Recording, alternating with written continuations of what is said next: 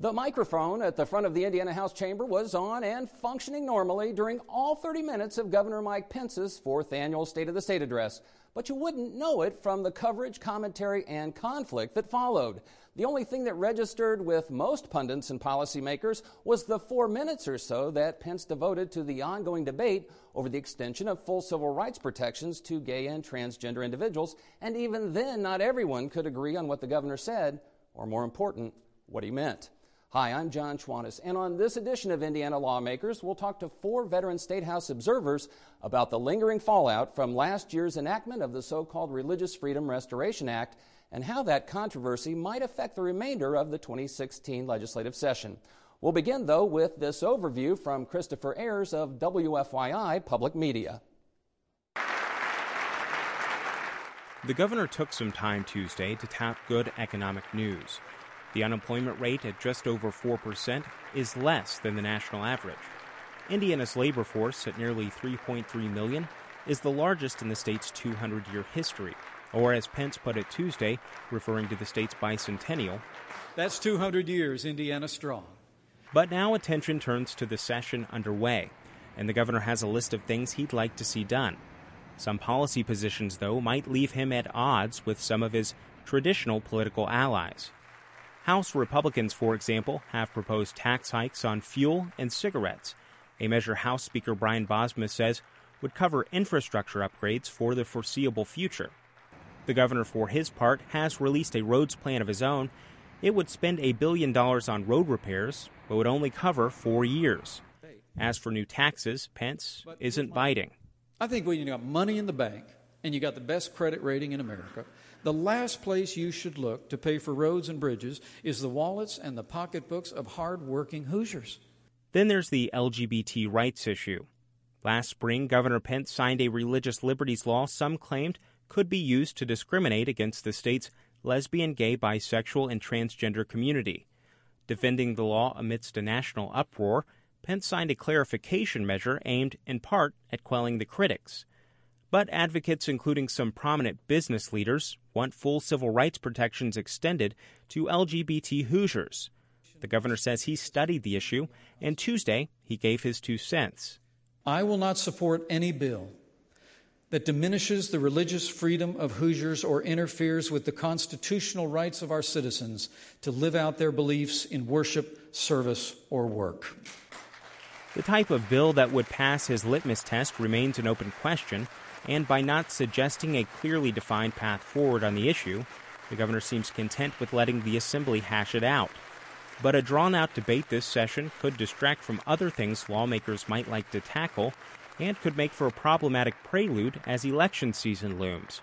And Pence likely faces Democrat John Gregg this November, the man he defeated nearly 4 years ago, by just 3%. For Indiana Lawmakers, I'm Christopher Ayers. Thanks, Christopher. Back in a moment with our special media roundtable. Indiana Lawmakers, from the State House to your house.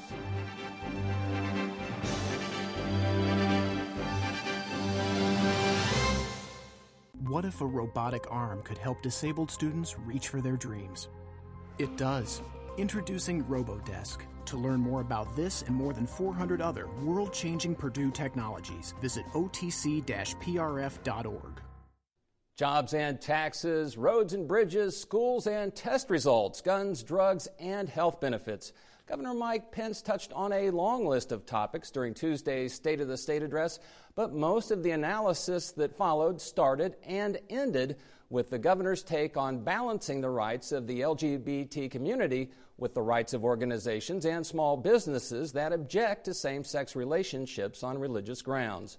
Joining me to react to that reaction and to talk about the rest of the governor's speech are Brandon Smith, State House Bureau Chief for Indiana Public Broadcasting, Jon Krull, Director of Franklin College's Pulliam School of Journalism and host of WFYI Public Radio's No Limits, John Ketzenberger, President of the Indiana Fiscal Policy Institute and my longtime colleague on WFYI's Indiana Week in Review, and veteran State House reporter Chelsea Schneider, who currently covers education and public policy for the Indianapolis Star. I thank you all for being here, especially since you did so on short notice. Initially, the governor was scheduled to be here to talk about the State of the State address his office called and canceled. Let's start with that, though. Jon Krull, should I be paranoid? He canceled this. He has canceled several other interviews in recent days. Is there anything to conclude here? Well, I wouldn't take it personally, John. I'm not sure you loom that large in the governor's universe. I think you're right about that. But there is something, even in the scheduling of the State of the State, the fact that it was on the same night as the State of the Union pretty well guaranteed that at least some of what he was going to say was going to get drowned out by a larger microphone or megaphone, whichever metaphor you want to use. And I think there was a certain element of calculation in that. I think he knew where he was going to land on the issue that people cared the most about in that speech was something that a lot of people were not going to like. And it was at the end of the speech. And it was at the end of the speech, almost as an afterthought. And even in the delivery, when you saw it, I mean, he did not look like a comfortable man. And this is a guy who's been giving speeches for, pretty much since he came out of the womb. So you've got to figure that there was some plan at work there. Well, I won't take it personally then. I'll come in off the ledge on that. Brandon, you tweeted something last night, if I might bring it up, that I thought was interesting. You said you would have been more concerned about the governor speaking to one particular media outlet over others if he ever gave any specifics about what he thinks. Pretty interesting comment. Is that, and again, part of this notion that the frustrations that many critics, admittedly, have voiced about what he said and what he didn't say? Well, and I don't think it's limited to the State of the State this past Tuesday. I think it's something we've seen from Governor Pence all the way from, in my experience with him, from when he was running for governor in 2012 through now. His style is to, with the exception of the 10% income tax cut that he ran on, he has avoided, for the most part, being specific about whatever he was advocating or opposing, leaving it to lawmakers to figure out the details of a lot of his plans. In part, I think, because he got so much resistance to the 10% tax cut in his first year. But it is frustrating as both a reporter and as a member of Indiana's public to see the governor, go on a radio show the morning after the State of the State, be asked specific questions and give no different answer than what you heard in the speech. It's the same line, the same canned sort of soundbite over and over and over and over again. And as someone who has to watch it over and over and over and over again, it gets frustrating. I guess he has talked about setting guardrails or parameters and then letting lawmakers do their work. But I remember last year, to your point, with the possible addition of live casino dealers or land-based casinos, and he talked about no expansion of gambling, but stopped short of defining what was meant by expansion of gambling. But the problem was there that apparently he was telling lawmakers behind closed doors what he meant by no expansion of gambling, but refused to say that in the public eye. So it's a question of, is he beholden to Hoosiers to tell them what he actually thinks, or does that all have to happen where they can't hear or see it? Chelsea, weigh in. What do you think? I think a lot of times, Governor Pence decides to speak broadly on an issue because then he shifts the political risk of any decision-making to lawmakers. And I think with that, if he gives more of a broad message about what he wants, then he can easily claim victory at the end. So at the beginning of the session, if he's like, this is specifically what I want on this issue, but if they don't do it, he ends up looking weak, So I think a lot of times he chooses to go more broad so he can say that most of his legislative agenda and most legislative priorities got through. Well, and Brandon mentioned the 10% tax cut he ran on. He ended up getting 5% and proclaimed victory, so I guess there's some logic to that. John, you're grinning over there. Well, I think everything that has been expressed here is exactly right, but I think it's important to remember one thing is different this time, and that we are entering an election cycle. And it is all about controlling the message, and if he doesn't do those random interviews with Brandon or Chelsea, don't appear on John's show, don't come here, then he doesn't risk saying something that, like Chelsea said, will come back to haunt him. This way he's controlling the entire message. He's already in full campaign mode. You will probably start to see advertisements before the end of the session. And if he had come out strongly on any of the issues that he talked about, and very perfunctory issues, I might say, you could go right down the list and say education, transportation, and we finally get to the RFRA issue. They were very vanilla descriptions, and the reason is, exactly as Chelsea said, but also because we are in the height of the campaign season, and he will be able to message as he sees fit and control that message from his perspective, and I think that's exactly what's going on.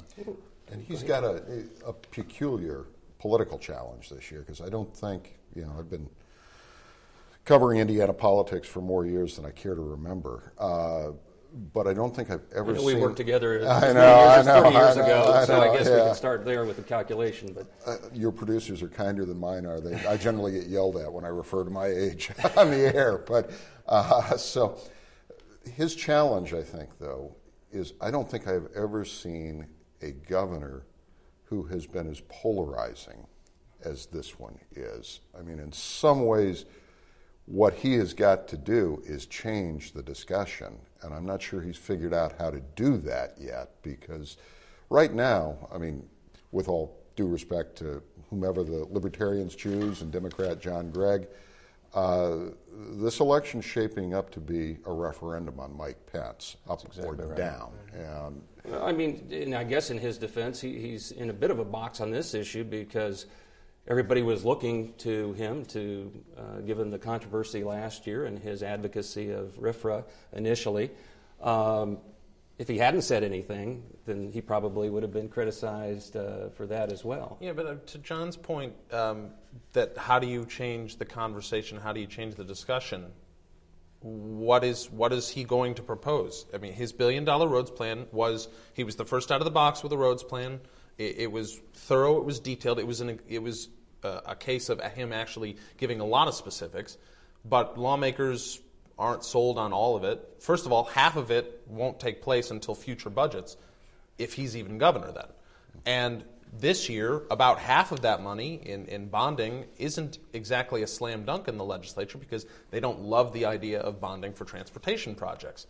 So that's a big idea, but I'm not sure it's enough to change the conversation because everybody's talking about that anyway.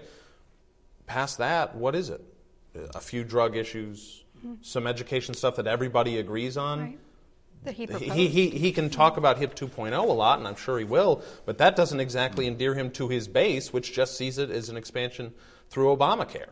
So I'm not sure how he changes the discussion because he doesn't seem to have that one big idea that will capture everybody's attention just for Mike Pence. And maybe this is a return to the days when short sessions initially were instituted, when it was supposed to be emergency legislation only and not be another opportunity to start with a long agenda. But I'm not sure that's a cop-out that he would want to take. We've certainly changed and evolved in terms of our legislative process since that was instituted. Well, let's look at what he did, and I do want to talk more about roads and transportation because of the funding of that being in great dispute. But in terms of, before we get off the topic of the civil rights issue, let's look at what he did say during the speech. And I guess if the question, and I'll be somewhat flippant here, were, do we extend full civil rights protections to the LGBT community, or do we double down in safeguarding the rights of those with firmly held religious beliefs? And the governor said yes. It was hard for some people, or a lot of people, I guess, to determine exactly what he meant, even if you read the words. What do you think the takeaway was? Well, I definitely think he focused more on giving protections to religious liberties. I think in part because he lost some of his conservative base last year when he passed the clarification to the Religious Freedom Restoration Act. So I think Governor Pence sent a message that, I'm not going to consider a proposal that doesn't give extreme, protections, to religious objectors. But for example, Senator Long, who has two proposals, in his caucus, going through, he believes that the way that they are written, to extend civil rights protections, but also give religious exemptions, he thinks that they would fall under territory that Governor Pence would consider. Because even in GOP leadership, you had a difference of opinion. You heard some people saying, well, there was an implied veto threat, maybe not even a very thinly veiled veto threat. And then others saying, he said he'd consider everything, and it's all going to be on the table. So I think the messaging that you're getting from them, when you speak to leadership is, he opened the door. I mean, that's how they're at least seeing it publicly, that, they think that he will consider, what they give him, just as long as it really sides with, religious liberties, over arguably, LGBT rights. And he did say, I will not sign a bill. Right. But that doesn't mean he'll veto a bill. And of course, that's also what he does with every piece of legislation that comes to his desk, is give it consideration and to decide whether it's constitutional and then sign it or not. I think that what we saw in the state of the state was somebody who was between a rock and a hard place. He is really stuck because for the vast majority of the state, at least its major interests, the business community, majority of people in the state by polling are in favor of protecting the rights of LGBT people. And there are many other protected classes already in the law. The other people look at this as a potential infringement. The people who are his conservative base are looking to him to do better, they think, than he did last year because they were very disappointed. So he is really in a box, and he's on an election year. And what we were looking for, I think, and I think what most people were looking for, because of the 9-month buildup from when he said, I'll make my decision after I've weighed this carefully, to the speech, we were looking for a definitive position, and it didn't occur. There is no definitive position in that speech on this issue or actually the other ones that we talked about. So there's some disappointment, I think, because he hasn't shown leadership on this. It's understandable that he wants to wait and see what the legislature delivers to him, but I think that he's really in a no-win situation, because if something passes that is perceived as protecting LGBT rights at the expense of religious freedoms, or the other way around, he's going to have to deal with the backlash from that. And I think the other point here, and this picks up on John's argument, is he really has no cards to play here at all. Right. I mean, constitutionally, Indiana's governor, not just Mike Pence, has one of the weakest vetoes in the country. A simple majority overrides it. So it's not really a veto so much as a polite request that the legislators think again, before they do this. And he was left in this difficult position of saying to the folks who are his base, those social conservatives who have supported him from the beginning of his political career, no, I'm not going to stand with you. He wasn't likely to please the folks who were upset about RFRA in the first place, so his choice was, okay, I'm going to make my really, really good friends angry, and in order to try to please some people who aren't likely ever to vote for me anyway. So, and then, the other piece I think we need to get is the constitutional argument that he sort of advanced in the speech was more than a little shaky. I mean, you're allowed to think whatever you want in regard to your religious beliefs, but, if you have a religion that calls for child sacrifice or something like that, that's not constitutionally protected. We outlaw all sorts of activities. Right. Well, how does this play out? Clearly, we know one thing for sure. This issue isn't going anywhere, even if he would just as soon be done talking about it. You have Indiana Competes, a consortium of business groups, tech groups saying we want full civil rights protection. Freedom Indiana, ditto. But then you have equally vocal, equally strident groups on the other side. Am I right? The governor, if he has his way, will not say another word about this, and if he might let his veto pen, if in fact it gets to that point, do the talking for him. But the issue doesn't go away itself. No, the issue doesn't go away. I think he's hoping that he doesn't ever have to put a pen to paper either way. I think he's really banking on the legislature not being able to agree on a piece of legislation they can pass, and that's what he's hoping for. But I don't know if that's any better for him, because it's going to come up during the summer. It's going to come up in the fall for sure. And it's the question of, does he have to want... I mean, it goes back to a point I made earlier. What do Hoosiers want out of their governor? Do they want a leader who says, this is what I think, this is what I want? That's what Mitch Daniels did, and I think people liked him. It's not been Mike Pence's style, but it's a question of whether or not Hoosiers are satisfied with that. Back to the roads and transportation, since that is where the money is, if we want to follow the money and where people potentially could be hitting their wallets. if they're not already being hit in their wallets by bouncing around on the pothole-filled roads.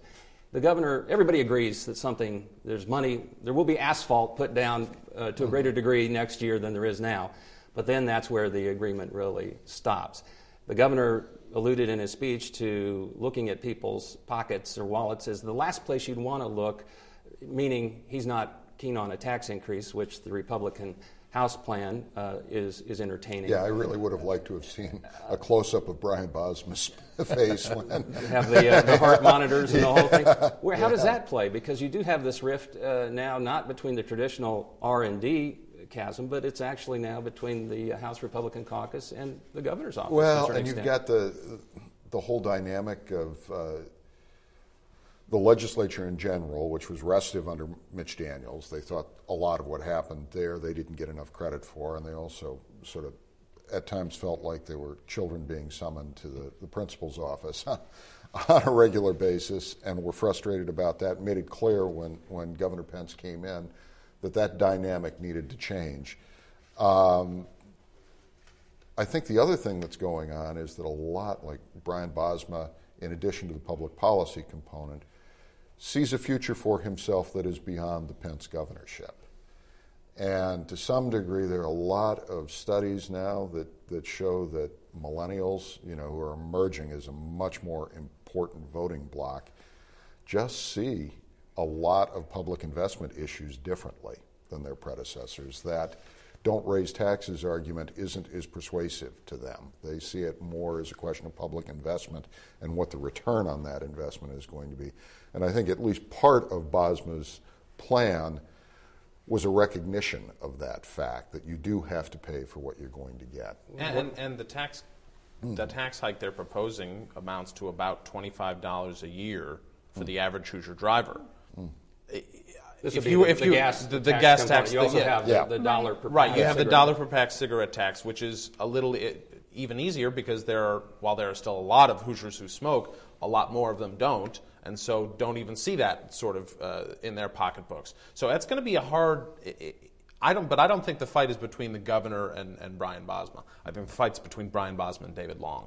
That's where the battle is. Whatever that's also where the power is. Right. Too. Whatever roads plan the legislature passes, I'm almost certain the governor will sign, and I'm not sure how much of an impact he'll have on that. Well, time is flying by, and we can't have a discussion of taxes without talking to Jon Ketzenberger, the Indiana Fiscal Policy Institute, which just put out 2 reports on local tax issues and the burdens and challenges facing local governments.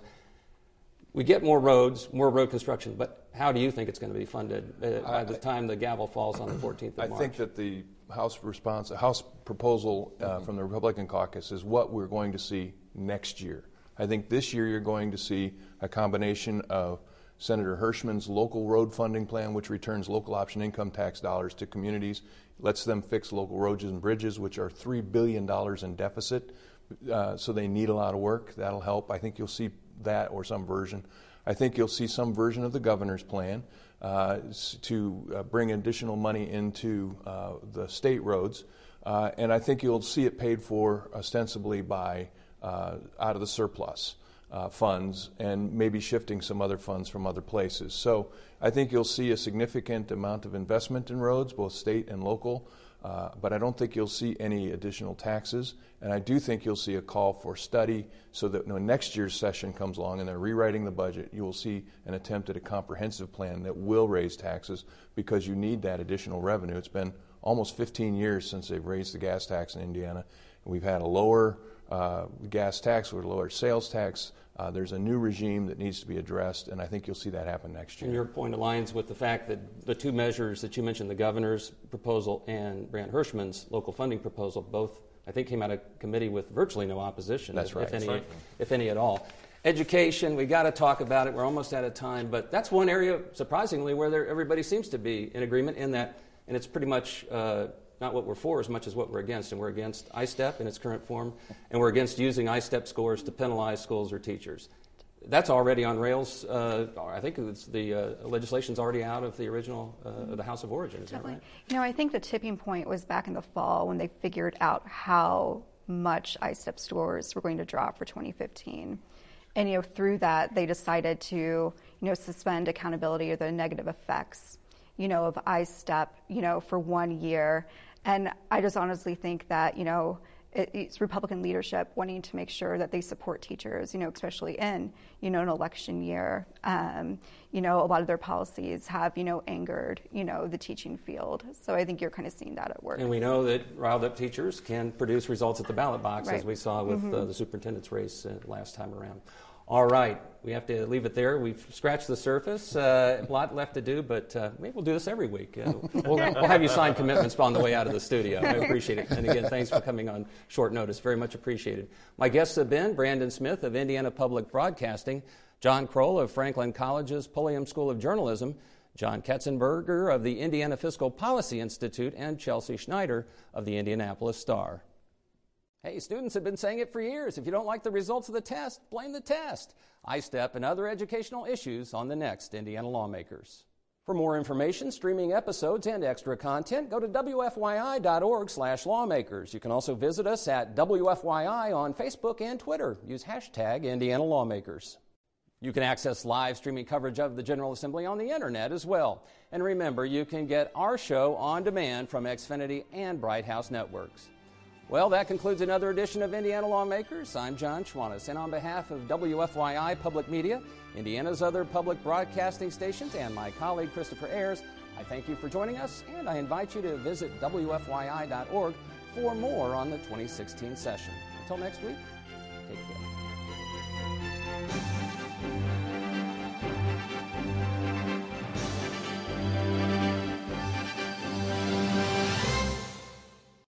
Purdue researchers are advancing manufacturing industries by developing 3D additive methods, leading through innovation and job creation. Purdue Research Foundation. Contact innovation at prf.org.